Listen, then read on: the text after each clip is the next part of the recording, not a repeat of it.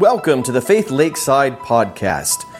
Each week you'll hear another great message that will help you know God and make Him known in your life. Join us each Sunday at 10:45 a.m. and throughout the week in small groups to make the most of your learning experiences.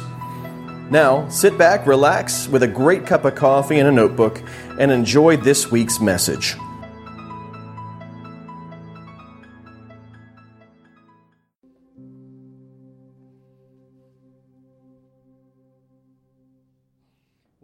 Good morning, everyone. Such a privilege to have you here.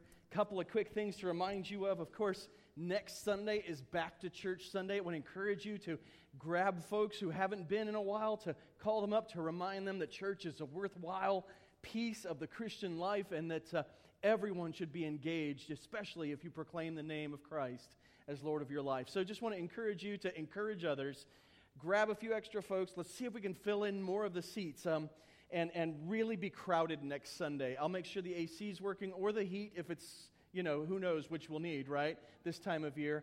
But let's see if we can crowd this place out and really honor God by coming back to one of the things that He counts as important for us as believers. We've been commanded throughout Scripture to continue gathering together, to make fellowship an intimate part of who we are as believers. And so while we are never going to, be legalistic and say you have to come to church to be saved, we will say if you are saved, you should always want to be at church, because this should be a critical part of your walk with Jesus Christ. Second big thing is in 2 weeks we will begin our Sunday Bible School, 9:37 to 10:30, and it's going to have offerings for every age group. I'm excited for the kids to get to spend every Sunday with the same teachers, loving on them, teaching them.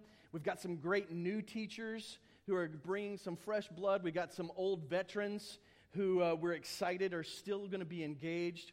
And we've also got opportunities for all of the adults in the church. So I'll be teaching the Baptist faith and message as we go through doctrine and learning about the nature of God and the Trinity and what we as Baptists believe in any number of areas related to how we participate in both church life and the world. Elder Steve, he'll be teaching on the Bible. I can't remember which book of the Bible you're doing. Galatians, which is a good one. It'll blow your mind. Galatians, good stuff. And then Shelley will be teaching a class for you ladies in the women's ministry room that is focused on the women of the Bible, the ones who have done great things by the power of the Spirit within them. And hopefully it'll be inspiring to you to live out your life in the fullness that God has desired for you. So I'm excited about Sunday Bible School. I hope you can catch it too, because I believe it's an opportunity. Parents, if you faithfully bring your children, they will be faithfully discipled by someone who loves them and will reinforce the truths that you're trying to instill in them at home. Adults, it's your opportunity to get out of your spiritual doldrums and engage in ways maybe you don't or haven't previously. So I encourage everyone, all age groups, to join us for Sunday Bible School in 2 weeks from today. 9:37, right? That ought to stick in your head. 9:37. It's a weird time. Why 9:37? Because it was the compromise, like I mentioned, between 9:30, which half of you said was too early, and 9:45, which half of you said was too late. So 9:37 on the nose. We're going to get started in 2 weeks in our Sunday Bible School. This Sunday, we'll conclude our look in the book of Habakkuk. Next Sunday, for Back to Church Sunday, 5 best reasons to attend church we're going to talk about. I'm going to release a short video in the middle of the week, this week, the 5 worst reasons to come to church. I want to encourage you to check that out on Facebook and YouTube when it's uploaded later this week, and maybe even share it with some friends that you're considering inviting, and remind them that there are some really bad reasons to come to church, and we're going to see those in the short video. But then there are 5 great reasons to come to church faithfully throughout the year, and we're going to figure those out and discern those next Sunday in the sermon. But today, we are finishing up this beautiful 3-chapter book of the prophet Habakkuk, and we're going to be doing the entirety of Habakkuk chapter 3 as we wrap up. So we could go until 3 or 4 in the afternoon here if it gets too in-depth. I promise not to do that. But just a quick reminder, I love to review every week just to bring us back up to speed, especially if you haven't been with us every week, to remind you how we got to where we are. The thing about God's Word is it's always applicable. 2 Timothy chapter 3, verses 16 and 17 tells us that all Scripture is inspired by God and is useful for teaching, rebuking, correcting, and training in righteousness, so that the believer might be completely equipped for every good work in their life. And so the book of Habakkuk, this prophecy of Habakkuk, while it feels old and disconnected, it is useful for us. And remember, as we've dug deeper, we can see just how it can hit home for us as believers. Because in Habakkuk's day, where Habakkuk lived, his world, it was in the kingdom of Judah, the southern kingdom of the people of God, and they were the good kingdom. But by the time Habakkuk comes around, they had almost 100 years of evil kings. And they had been worshiping false gods. They had been practicing witchcraft. They had been participating in child sacrifice, and there was injustice, and they had rejected God's laws. They were trusting Egypt to keep them safe, and they were trusting in the power of government and chariots over the power of God. And there was rampant killing of the innocent in his day. And so Habakkuk has this encounter with God. Remember, chapter 1, verse 1 tells us that Habakkuk actually saw these things and experienced them. And so this is not some sort of musing of the prophet. He wasn't sitting and saying, I think God would say this, but he is actually having an encounter with the Almighty God, and it's recorded for us to apply to our life. Now remember the circumstance. In this evil culture, Habakkuk, this follower of God, this faithful Jew, he says to God, God, why are things so bad, and why haven't you come and fixed them? And then God answers Habakkuk and says, I've been at work. I want you to look around. I want you to be amazed because I'm about to do something in you and your people. Look, I am raising up this terrible kingdom, the Chaldeans, and they're going to come destroy all the wickedness that you have trouble with.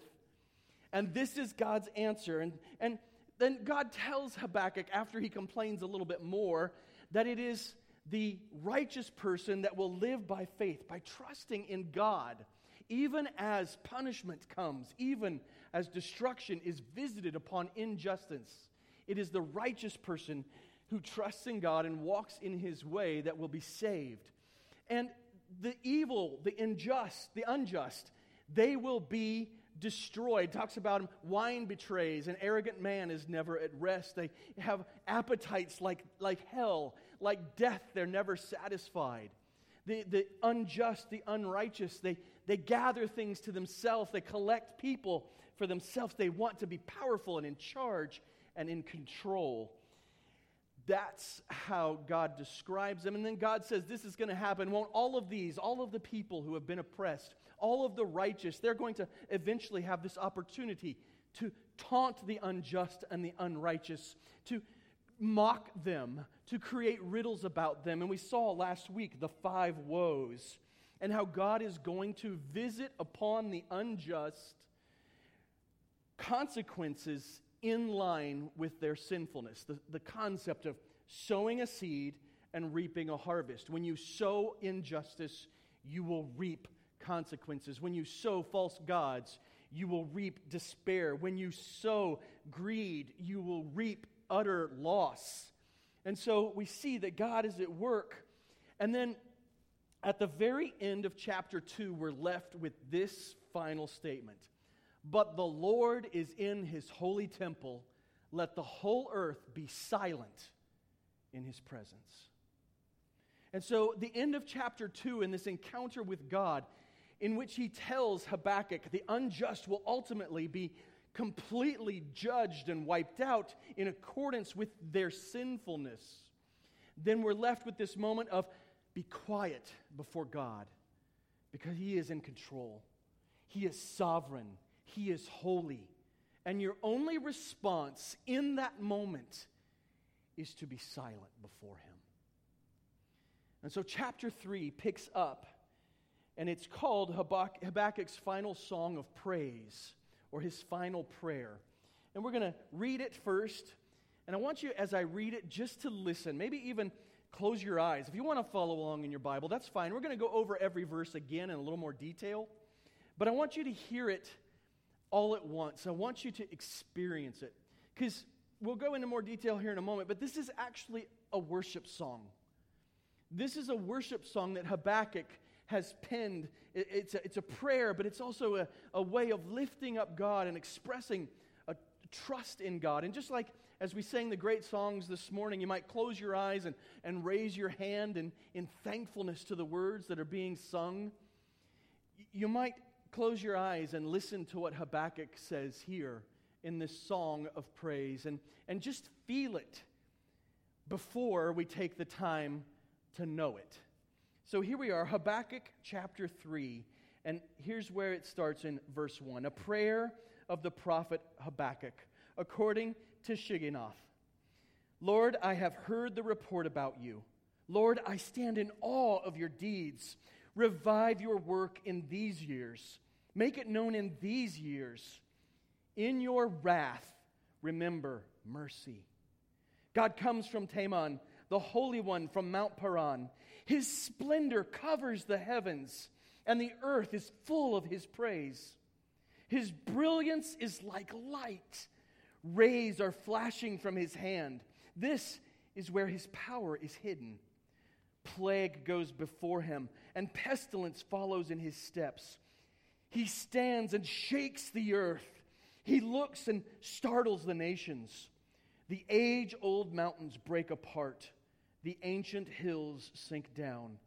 His pathways are ancient. I see the tents of Cushan in distress, and the tent curtains of the land of Midian tremble. Are you angry at the rivers, Lord? Is your wrath against the rivers? Or is your fury against the sea when you ride on your horses, your victorious chariot? You took the sheath from your bow. The arrows are ready to be used with an oath. You split the earth with rivers. The mountains see you and shudder. A downpour of water sweeps by. The deep roars with its voice and lifts its waves high. Sun and moon stand still in their lofty residence at the flash of your flying arrows, at the brightness of your shining spear. You march across the earth with indignation. You trample down the nations in wrath. You come out to save your people, to save your anointed. You crush the leader of the house of the wicked and strip him from foot to neck. You pierce his head with his own spears. His warriors storm out to scatter us, gloating as if ready to secretly devour the weak. You tread the sea with your horses, stirring up the vast water. I heard, and I trembled within. My lips quivered at the sound. Rottenness entered my bones. I trembled where I stood. Now I must quietly wait for the day of distress to come against the people invading us. Though the fig tree does not bud, and there is no fruit on the vines, though the olive crop fails and the fields produce no food, though the flocks disappear from the pen and there are no herds in the stalls, yet I will celebrate in the Lord.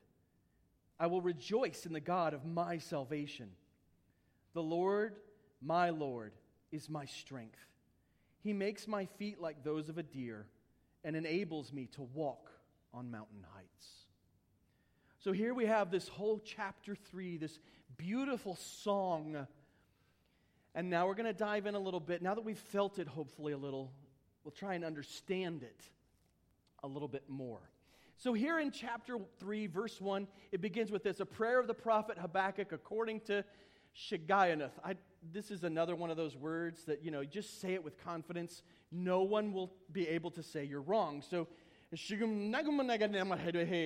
wow, you speak Hebrew so well, right? But here's the deal, is we get this verse, the beginning of chapter 3, verse 1, and then at the end of the chapter 3, verse 19, the last little bit that I didn't read, but is part of the passage, it says this, for the choir director on stringed instruments. So you might be wondering, so what does that mean? What are these words and what's going on here? Well, what's really interesting about this is written to be a psalm. And you might then wonder, well, why isn't it in the book of Psalms? Because that's where all the Psalms are, right? Well, remember, if we go back to the study we did on Psalms quite some time ago, the word psalm is not necessarily just about that one book. It is a term that means song, essentially. So the book of Psalms is the hymnal of the Old Testament.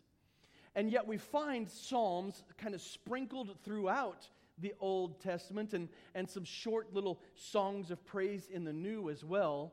And so we know this is a psalm because of the notations that are in the text. So it begins with that in verse 1, the Shigionoth. That is a musical style. We believe it was a musical style. And it seems like it's probably in reference to music that kind of reels to and fro. It's just kind of like, it just makes you kind of want to sway, maybe. Music that really is deep and meaningful. It could be that it's a funeral dirge. It's really hard. Some of these words in Hebrew, their exact meaning has been lost. And so linguists and researchers try and discern what it means by looking at other similar words.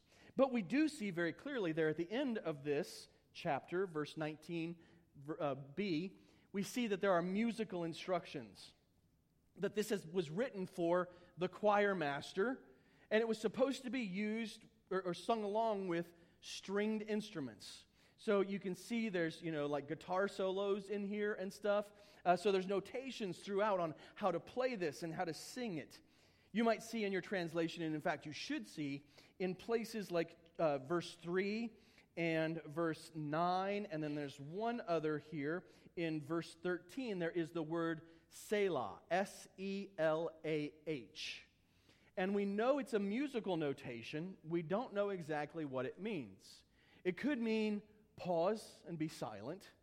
Or it could mean, we think, just an interlude. So just imagine, if this is for stringed instruments, when you see Selah in the text, and think of the song being played, it's probably when the guitarist would do the solo and the power slide across the stage there at the temple. This is really, where it's possible that it was a pause for silence or a pause for celebration and just rejoicing in the song that they were singing. So we know this is a psalm, and so when we read this, we should read it not as just dry truth, but instead we need to understand some things about it. There is symbolic language, like in other psalms and songs and poetry.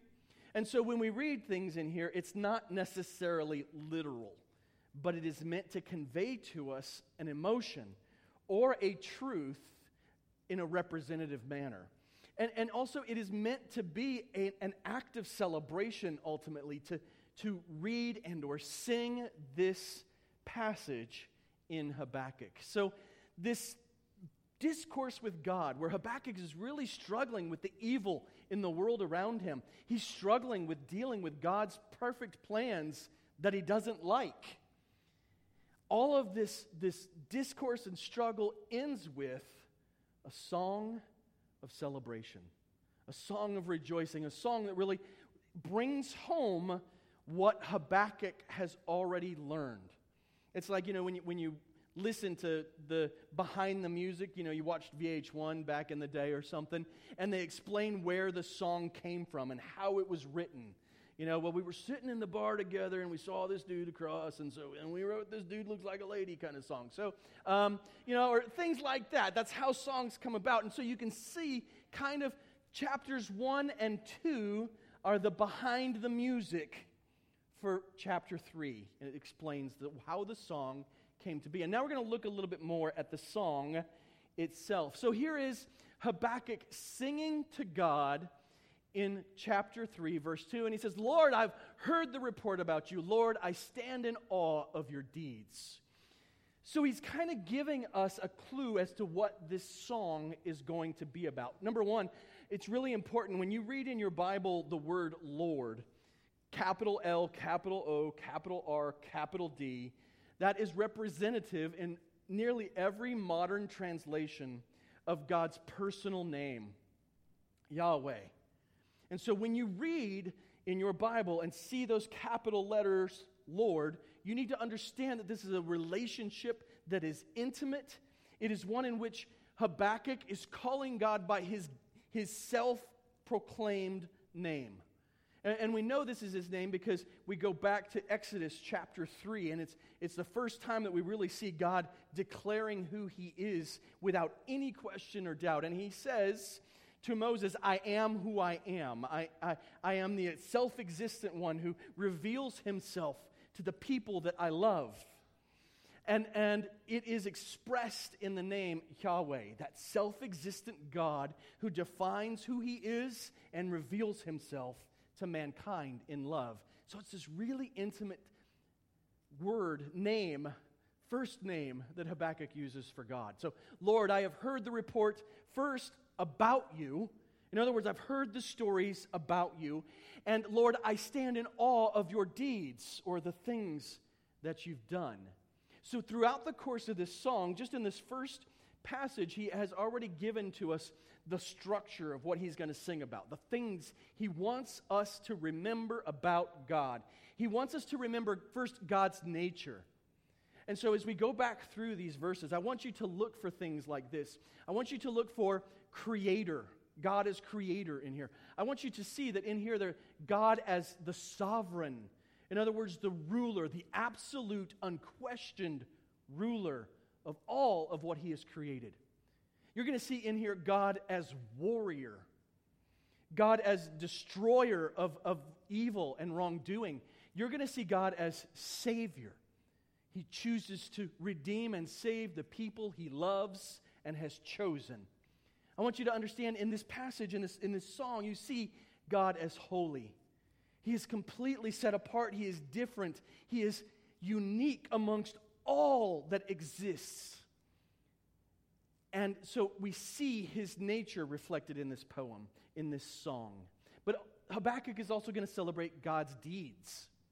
And so in his deeds, we're going to see creation rehashed a little bit, some pictures of bringing order out of chaos. We're going to see pictures that will remind us of the Exodus, the conquest when Joshua led the children of Israel into the promised land finally. There are some callbacks to that conquest of the promised land. We're going to see judgment and restoration, but above all, we're going to see in God's deeds a justice that can only come from him because he alone is truly just. Now, what follows in verses 3 and on up to verse 16 is what we call a theophany. A theophany. So we believe that what Habakkuk is experiencing he's not just actually sitting back and thinking about nice things about God, but he is literally having a vision, a visible, something he sees in reality, manifestation of God. Now, you might go, well, I've never seen anything like that. Me either, but man, I'd love to. But what I have seen and what I have experienced of God are changed lives all around me. And I have experienced God in moments of worship in ways that are just overwhelming. I have seen God on the edge of the Grand Canyon. He wasn't like there, but man, was he there. And I was scared, and I was overwhelmed. That's what Habakkuk is going to experience in these next few verses. So here is the story of Habakkuk's experience as recorded in this song. And remember, we're looking for both God's nature and God's works to be celebrated here in this psalm. So he says this, God comes from Teman, the Holy One from Mount Paran. So these two words are actually interesting and unique because the word God, a lot of us, we will read that and go, okay, so that's just God, right? What's amazing about Hebrew is there are a number of different words for God. And we've actually talked about it in the past. There's El, there's Elohim. Here in this one, when Habakkuk says God comes from Teman, he's actually using the word Eloah, and it means the God who is creator. And so we see that even in a song like this, Habakkuk is hearkening back to the very moment of creation and understanding that God, this one God, is the one who made all of these things possible, both the good and the bad, that this whole world was created by Him, and He is aware of all of it. And it says that the Holy One, this is a word that means to convict and to judge. And so the Creator God is coming from Teman. The one who is to convict and judge is coming from Mount Paran. Now, these are both places that geographically would be south of Jerusalem, down into the southern wilderness. And so Habakkuk is saying, I see God coming up out of the wilderness where we experienced Him on Mount Sinai, where we met Him and Moses met Him face to face, and we saw the flames and heard the thunder and felt the earthquake at the base of Mount Sinai when He spoke to us. Now I can see Him coming up, the very Creator God, coming to judge. And then Selah, or once again, it's either that pause to just kind of ponder, or it's the guitar solo. We're not sure. Either way, it gives you time to kind of ruminate, to kind of chew on this picture of the Creator of all that there is coming up out of the wilderness, out of the desert to judge. And then here's what Habakkuk goes on to say. He says, His splendor covers the heavens, and the earth is full of His praise. Now, this word splendor, this is not just, man, God, you look really good today. Did you do something different with your hair? No. This is, it literally means His kingly glory, or His sovereign authority covers the heavens, and the earth is full of His praise. And so as Habakkuk is singing this song and he sees God coming up, he's saying, this God is king, He is sovereign, He is ruler over everything. And the whole world and all of the heavens sing the praises of this one true God who's in charge of all of it. Then he begins to describe God and what he sees. His brilliance is like light. Rays are flashing from His hand. This is where His power is hidden. We see similar pictures of God in Isaiah and in Revelation, where God just simply dwells in light. 1 John tells us that it is light that describes the very nature of God. And so Habakkuk here is saying, when I look at God, all I see is beauty and brightness and light and goodness and perfection and holiness. Now, I want to encourage you. If you say you're a believer, you've called upon Jesus as your Lord and Savior. You say, I walk with God, but you've never had a moment of experiencing the brilliance of God. I want to encourage you to find some genuine Sabbath time in your life and try and get away and get deep into His Word and enjoy His creation and see if you can't catch a glimpse of His brilliance. Because this God that we say we worship, that we sing these songs to, that we gather here together to honor and glorify and learn of, He is overwhelmingly beautiful and perfect and just. And so when we come into these moments of doubt and struggle, we can still struggle and yet stand there and go, I hate all of that, God, but man, you are amazing. Because we've experienced Him fully. If you're one of those people, your faith is all about your knowledge in your head, and I struggle with this, believe me. My faith is as much about having a right core of a doctrine as it is about the things I feel. But I want to tell you, let go of that a little bit and try and feel and see and experience God. Now, those of you who are more emotional and you see Him everywhere, you are so lucky. I wish I was like you some days. Of course, your doctrine's messed up. So, it's time for you to learn from us who are the intellects, right? Now, but you get what we can fall in either extreme. But all of us should long to know God, to make Him known, to really see the beauty of who He is and see Him in all His splendor. Habakkuk describes it further. He says this. He says, plague goes before him, and pestilence follows in his steps. Now we might think this is a really weird way to describe God, wouldn't we?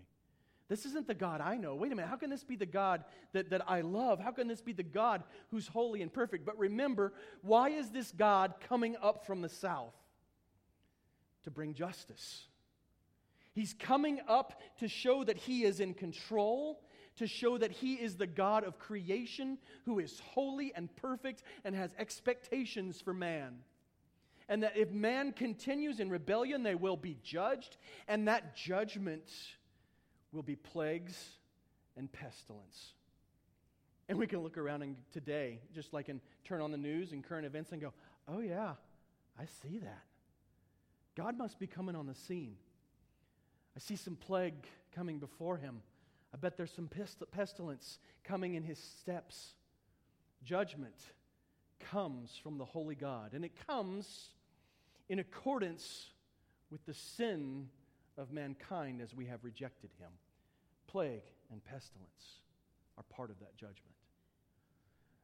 Verse 6 says this, He stands and shakes the earth. He looks and startles the nations. The age-old mountains break apart. The ancient hills sink down. His pathways are ancient. When we look around and we think about the mountains, we think about the hills, we think about the nations, we think of things that seem immovable, that seem secure, that seem like they will last forever. And Habakkuk says that just God's mere presence brings earthquakes, that His mere presence drives the nations to fear.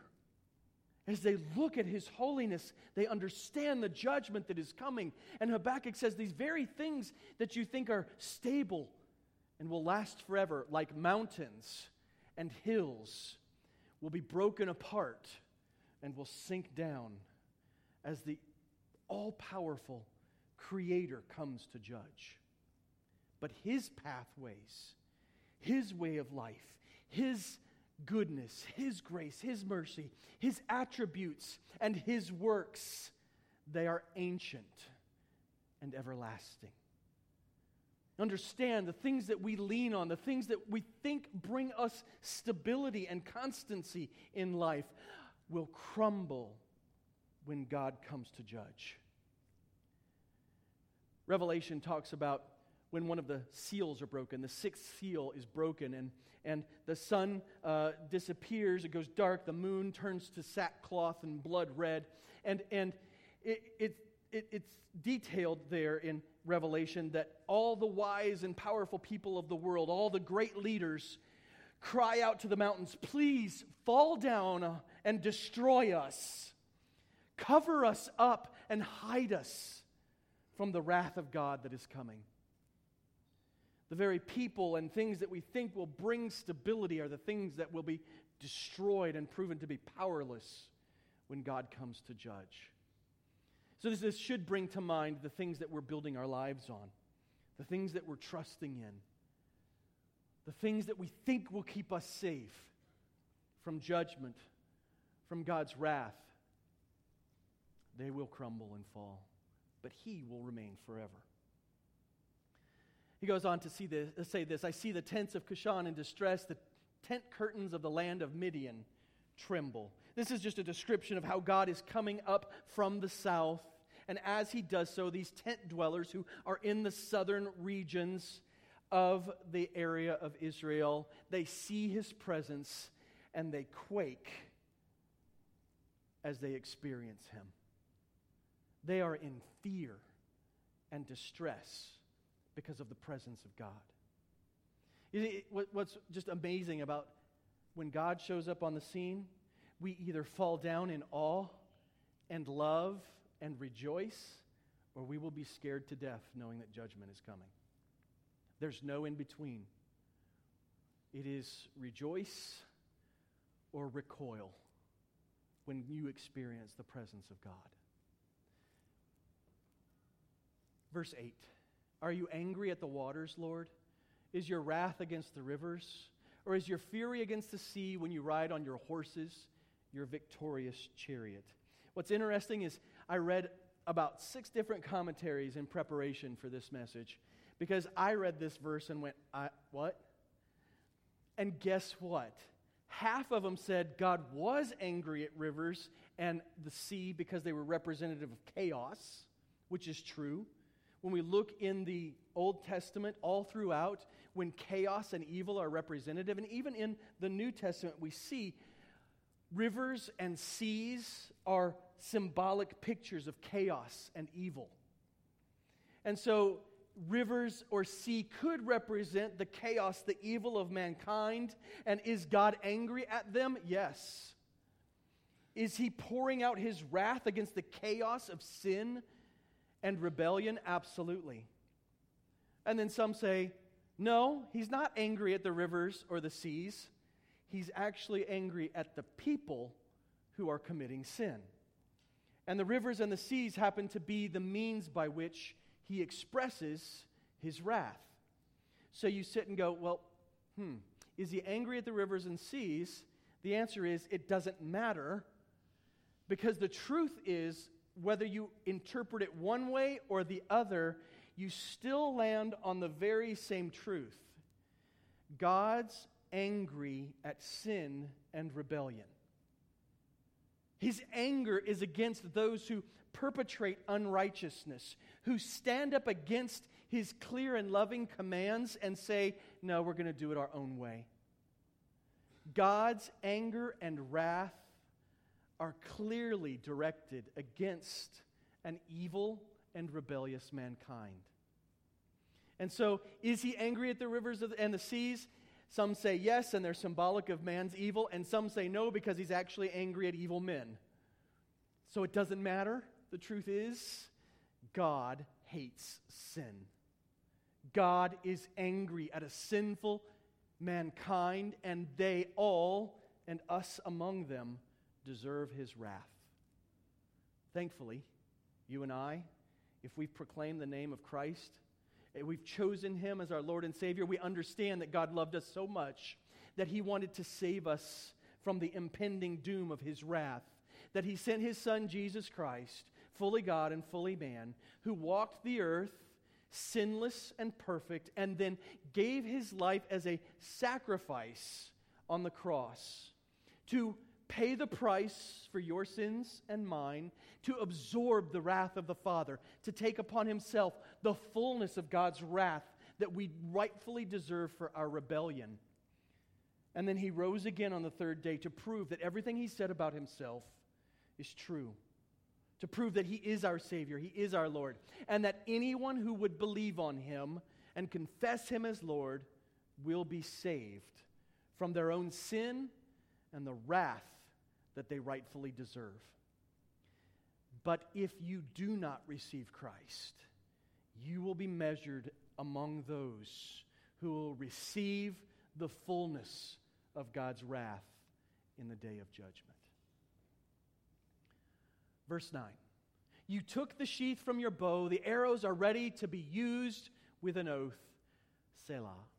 This pause right here brings us to a point where we are ending the idea of God coming in by His very nature and His character to come in and judge wrongdoing. And He will be taking from His sheath its bow, and He's got arrows that He is speaking to and telling exactly where He wants them to lie, or to fly and to land. And so He will exactly bring judgment and punishment upon all those who deserve it. And then we pause and ponder this Creator God, sovereign of all, who is coming in judgment. And then He goes on to say, you split the earth with rivers. He begins to talk about the works of God. The mountains see you and shudder. A downpour of water sweeps by. The deep roars with its voice and lifts its waves high. All of these amazing and powerful things have been created by a God who is even more amazing and even more powerful. Sun and moon stand still in their lofty residence at the flash of your flying arrows, at the brightness of your shining spear. We have this picture of the sun and the moon, the most amazing things that we see in the sky, the dominant powers of both the day and the night being absolutely subject to the power of our mighty God. And it says that they stand still as a response to the flash of his arrows and the brightness of his spear. That they're shamed to simply stand still in the sky because the brilliance of God is so much greater. The brilliance of his works is so much greater. Now, I will tell you, I don't think God has a literal arrow, right? Remember, this is a song. This is symbolic. This is a picture of God's judgment, a picture of God's wrath. And at his wrath, at his judgment, his holiness will shine so brightly that even the sun and moon will stand still and be shamed because of their dullness. You march across the earth with indignation. You trample down the nations in your wrath. We see those two words, indignation and wrath. And other translations are this. You march across the earth with anger. You trample down the nations in fury. This is a God who is coming to bring vengeance upon the wicked and unjust. This is what Habakkuk is experiencing. He's seeing and experiencing God doing this beautiful vision, this terrifying vision of God bringing justice to a world that deserves it. Next, Habakkuk says, you come out to save your people, to save your anointed. You crush the leader of the house of the wicked and strip him from foot to neck. That God's role is to come and to save. Now, this word to save, it's in italics here. The word in Hebrew there, it's related to the word Yeshua. Anybody familiar with that word? It's the Hebrew name of Jesus.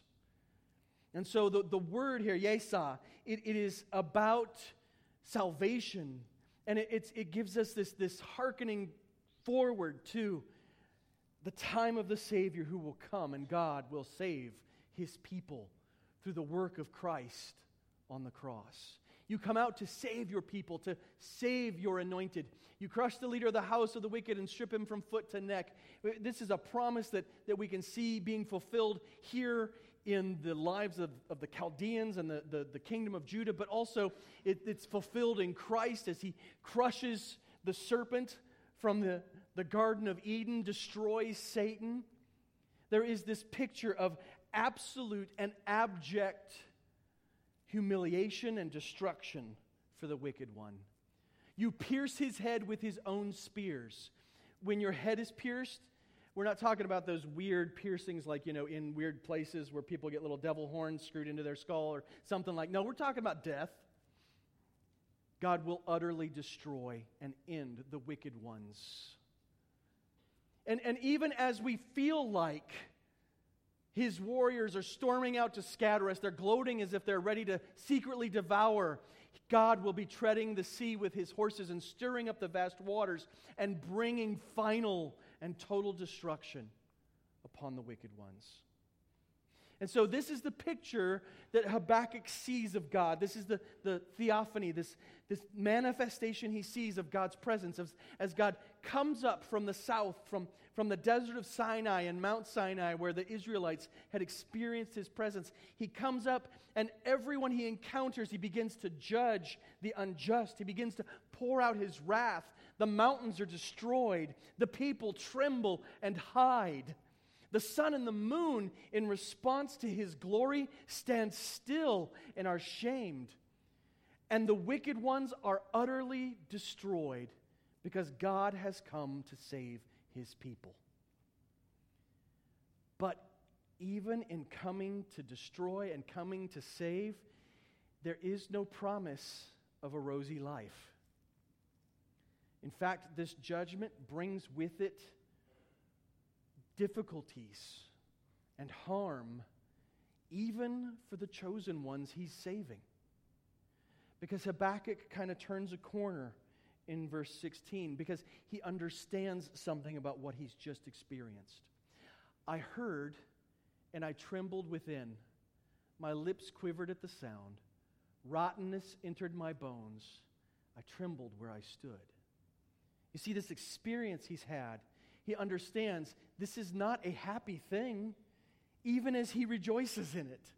Even as he celebrates what God is going to do and the beauty of God and the justice that will be rained down upon the earth, he also understands that this is a big day and it will have dire consequences for himself. And so he stands and he feels weak. He feels scared. He has no words to say. He feels like his very bones are crumbling inside his body as he understands what is coming, the judgment and the wrath. And he says this, now I must quietly wait for the day of distress to come against the people invading us. I understand what's coming. I understand what's on tap for the wicked.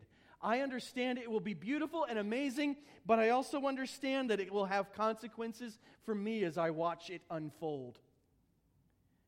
And all I can do is to sit and wait quietly for God to bring His justice, for God to make things ultimately right, as we all will experience difficulties and trials and troubles in the midst of His making things right.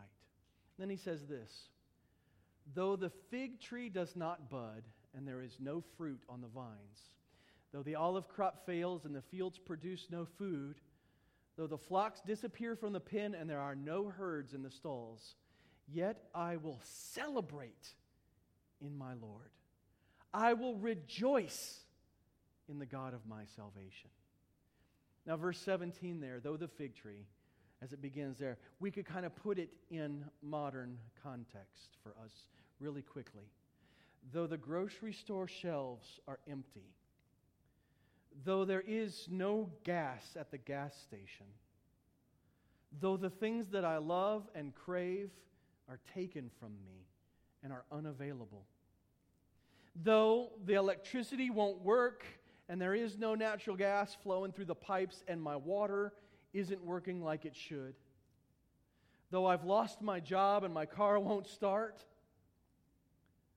though I am persecuted and shamed for my faith or my choices in light of my faith, even though my whole life and my whole culture and everything that I think is important is lost and crumbles, even though all that happens, yet I will celebrate in the Lord.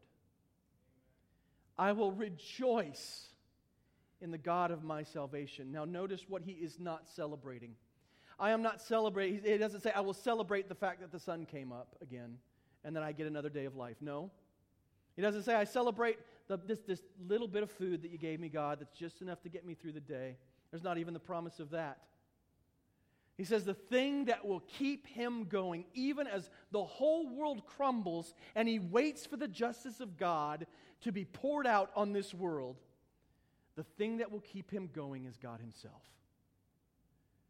Not the blessings that we take for granted, not the good things, but just his relationship with God and the very nature and person of God. That's what will keep him going. When everything else crumbles, guys, all we have is our God, and he is enough. And not enough to sit around and just kind of go, well, I guess we'll make it. But instead to celebrate. What a perspective, right? To get to the point where you have lost everything, but you are still God's, and he is still yours. And you don't just go, I guess we'll make it, but instead go, hallelujah, praise the Lord, I've got something to celebrate. Which is why I encourage you, if you've never seen the brightness of God, to set some Sabbath time apart and seek his face. He is worth celebrating when you know who he really is. But if he's just a thing in your head, just a concept, you will let go of him when things like this happen. When these days come, he will not mean anything to you if you don't know him for real. But when you do, you will celebrate him. When you do know him, you will rejoice in the God of your salvation. And now, see this, when we're talking about celebration in the God of your salvation, rejoicing in the God of your salvation, it's so personal. This is my God. He's the God of my salvation. And that is so important that you understand that.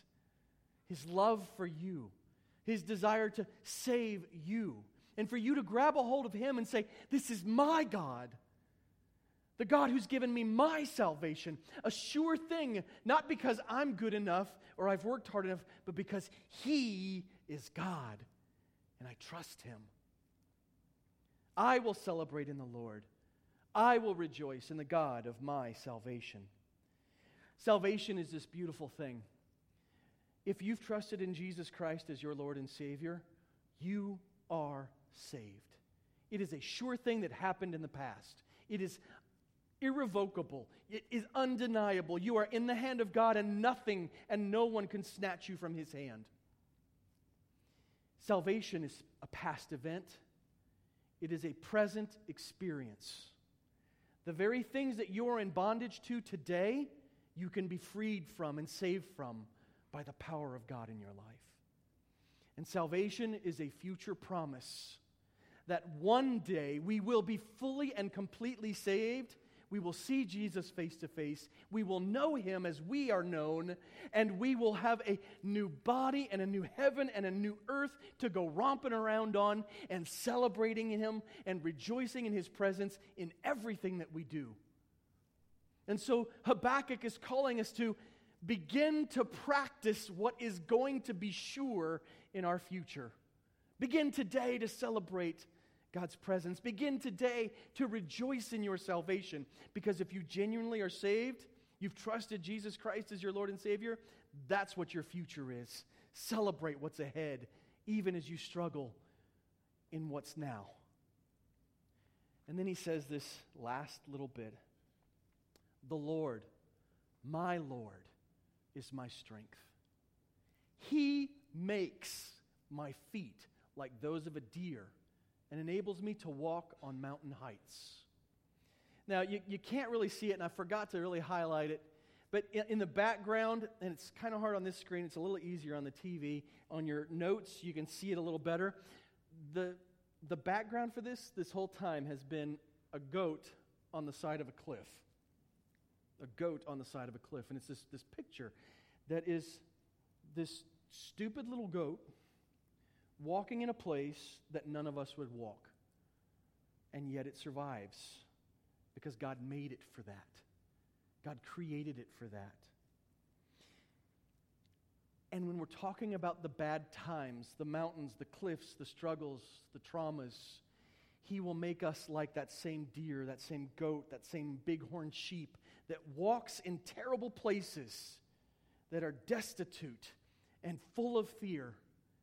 And yet He makes it possible for us to walk through those troubles. Now I want you to understand, Habakkuk doesn't end in a place like Psalm 23. Psalm 23, the Lord is my shepherd. He leads me to green pastures and still waters. He prepares a table for me in the presence of my enemies. He anoints my head with oil. Life is sweet and good. Habakkuk says, that's not where we're going when we get to this day of judgment. That's not where we will necessarily live, Christians. Instead, in days of trouble and trauma, it's more likely we will be like deer living on the cliff, scraping by on whatever will grow out of the craggy rocks and trusting in the power of God to give us sure feet. He makes my feet like those of a deer and enables me to walk on mountain heights. He gives me the strength to walk through bitter, difficult, painful, and terrible places to His glory and my good. And then it ends, of course, for the choir director on stringed instruments, we should be singing this song to God of rejoicing and trust. Now, as we get to the end of Habakkuk, and we've experienced this beautiful psalm, I just want to encourage you to kind of rehash in your mind and to think about some of the lessons we can learn from Habakkuk.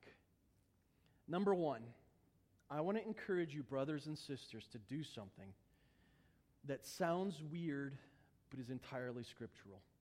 I want you to doubt faithfully. Some of us have been raised up to think that to ever doubt God or doubt our faith or doubt anything about spirituality is to be in rebellion and sin. But what Habakkuk teaches us clearly is that God is not afraid of our doubts and our struggles. He's not afraid of our questions. In fact, we can call out to God and say, I don't get what you're doing. I thought you were better than this, which is exactly what Habakkuk does. But he doesn't ever reject God.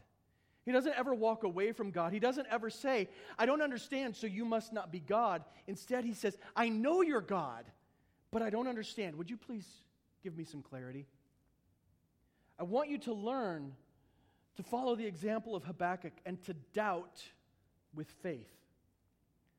To doubt filled with faith. In other words, to be able to say to God, I don't get it. Why is it like this? But I trust you all the same. This seems stupid and hypocritical, God, but I know you have the answer. Doubt faithfully. But in doubting faithfully, it means that you will have to faithfully listen when God speaks. And when God says something to your heart, or He says it through Scripture, or He says it through a trusted believer that you don't like the answer, you don't go, well, that can't be right because I don't like that answer. Instead, you're willing to say, all right, thanks for answering my doubts, Lord. Guess what? You can still say, but that stinks. However, I trust you. Do you see that in Habakkuk with me? Do you see this journey where Habakkuk says, why is it like this? And God answers him, and Habakkuk answers back to God, but that stinks, and it's stupid, God. And God answers back to Habakkuk. And then Habakkuk ends in this moment of praise. You're right, God. I got no other answer than to trust you. Third, I want to encourage you to live by faith. The first step in this era of biblical faith is to trust Jesus Christ as your Lord and Savior. If you have never understood the gospel and your need for salvation from sin and the wrath of God, and you've never trusted on Jesus Christ as your Lord and Savior, the first step for you to live by faith is to trust Him as your Lord. If you have questions about that, I don't like to do emotional invitations. Let's do just as I am for half an hour until somebody comes up. But instead, I want you to turn to somebody you love and trust that you know follows Christ and say, what must I do to be saved? What do I need to do to follow Jesus like you do? What do I have to understand to know that I'm saved? I want you to talk to your brothers and sisters or those people who brought you. That's the first choice. Those of you who's made professions of faith, I want to encourage you to, when you read God's standards in His Word, you don't consider them to be negotiable or flexible standards. Well, but what about? No. When God says, don't forsake the gathering together, He means don't forsake the gathering together of other believers. That's what He means. There's no flexibility there. When God says, don't be drunk with wine, it's what He means. Now, will we fall short? Will we fail? Yes, from time to time, of course. But we should not treat God's word as negotiable. To live by faith is to take what God says and apply it to our lives. And then finally, when God's word doesn't speak clearly on something, to live by faith means to live by the prompting of the Holy Spirit.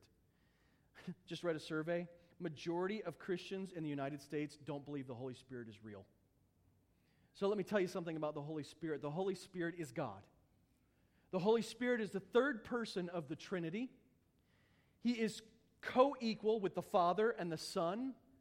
Each of the members of the Trinity, Father, Son, and Holy Spirit, are completely God and yet unique persons. Do you understand that? Probably not. Do you know why? Because I don't get it. And we can all go all the way back to some of the greatest thinkers of Christianity, and all we can do is take God's word for it. Because it's what the word clearly teaches. Does it make perfect sense? No. Are there three gods? By no means. There is one God expressed in three persons, Father, Son, and Holy Spirit. Is it one God divided up into three parts? No, each of them are completely God. Do they have unique roles? Yes, interestingly enough. The Trinity is difficult. The Holy Spirit is real. If you will listen for His voice, when the Word does not speak clearly, He will give you clear direction. Fourth, I want to encourage you to trust God's character and witness. When it seems like things are wrong, trust in the sovereignty of God. Trust in the holiness of God. Trust in His justice. His justice is never late, but it doesn't always come in the time frames that we would like. His mercy is never misapplied. It is always given to those whom God has desired to give it to. His holiness is not tainted. It is perfect, and we are to seek to live like it. I want to encourage you to celebrate God.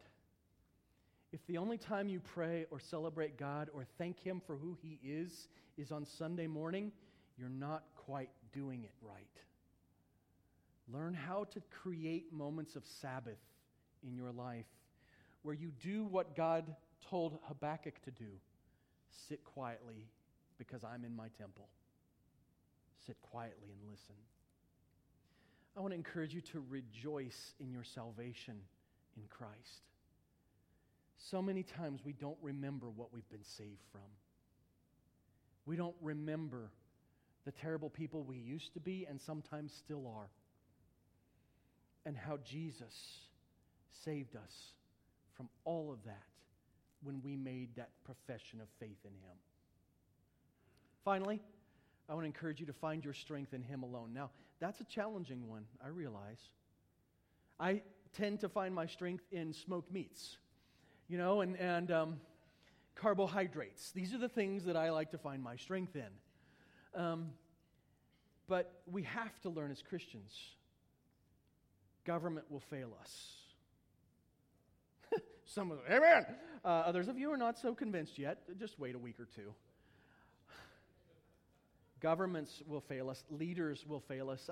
Sadly, and some of you have experienced this firsthand in the last few days, pastors can fail us. Spouses can fail us. Children can fail us. Everything, right? You get it? The mountains, Scripture tells us, will fail us. The seas will betray us. The sun and moon will rain down upon us. Stars from the sky. The things we think are stable are not. However, God is. And no matter what rains down or who else falls short, God can be your strength. And I want to encourage you to make this your statement, your prayer, as we move through these coming days and weeks and months of uncertainty in our lives. Even when it all crumbles away, even when it all falls down, yet I will celebrate in the Lord. I will rejoice in the God of my salvation.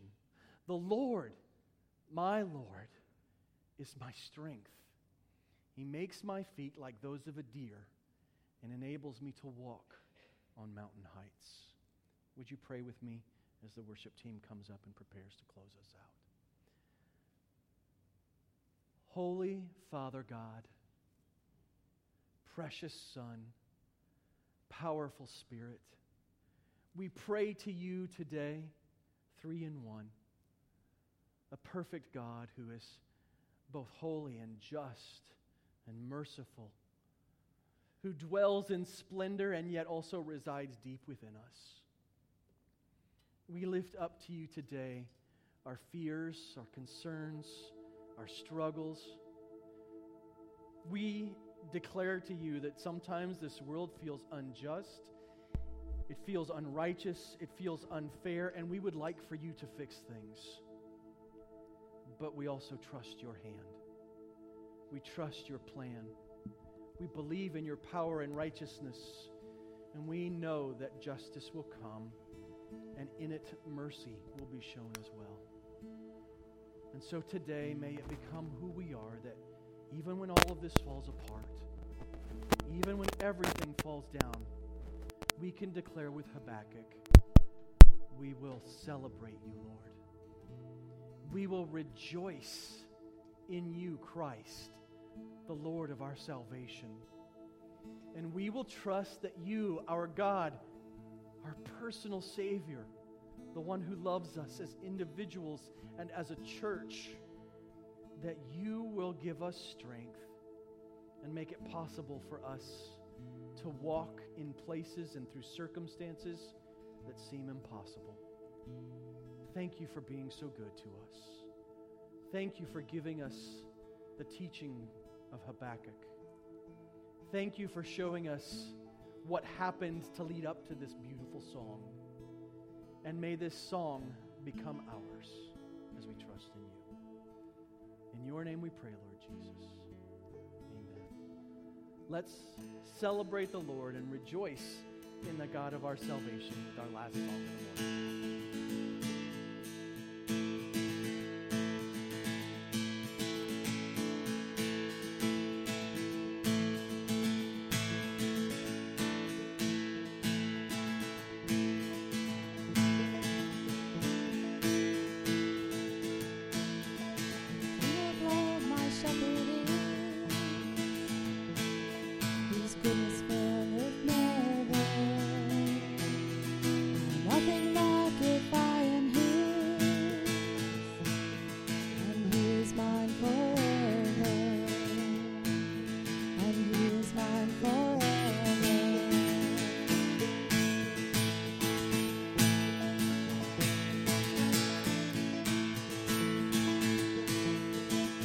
Of living water flow, my ransom soul he needed, where the verdant pastures flow,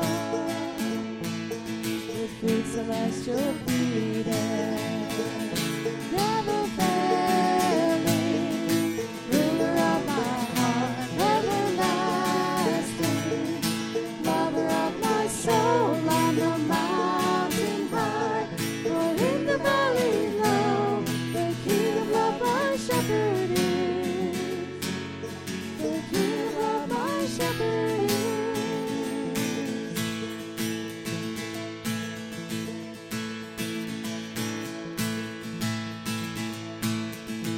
Lost and foolish off I stray, but yet in love he sought me. On your shoulder gently lay, and home rejoicing brought me. In death's dark veil I fear no ill, with thee, dear Lord, beside me. Rod thy staff my comfort still, my cross before to guide me. Never failing, ruler of my heart, everlasting, lover of my soul on the mountain high, or in the valley low, the King of love my shepherd is. King of love my shepherd is.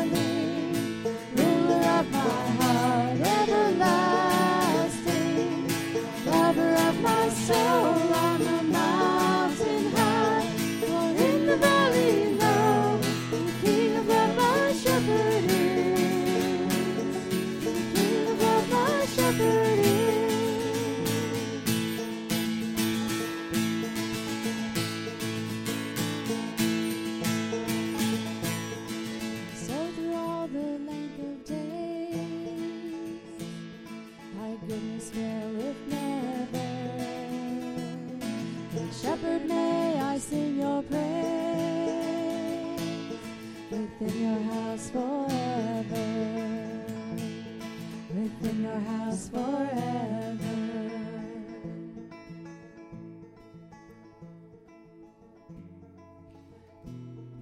We serve a beautiful God, an amazing King who is both just and merciful. And so I want to encourage you to seek His face, to trust in His provision, to not be afraid of the things that happen all around us, but instead know that He is worth celebrating. His salvation is worth remembering, and He will make us all to walk like deer upon the heights through times of trial and trouble and fear. He will make it possible. God bless. Have a great week. Look forward to seeing many of you in small groups throughout the week. We do have Monday night study, Wednesday night ladies, Thursday night students, and then next Sunday morning, of course, Sunday school, and 1829 is Friday night. So put it on your calendar, 18 to 29-year-olds, and join us. It's a good time every time. So God bless you guys. Have a great week. If you've got any questions or need any help with your spiritual walk, don't be afraid to ask.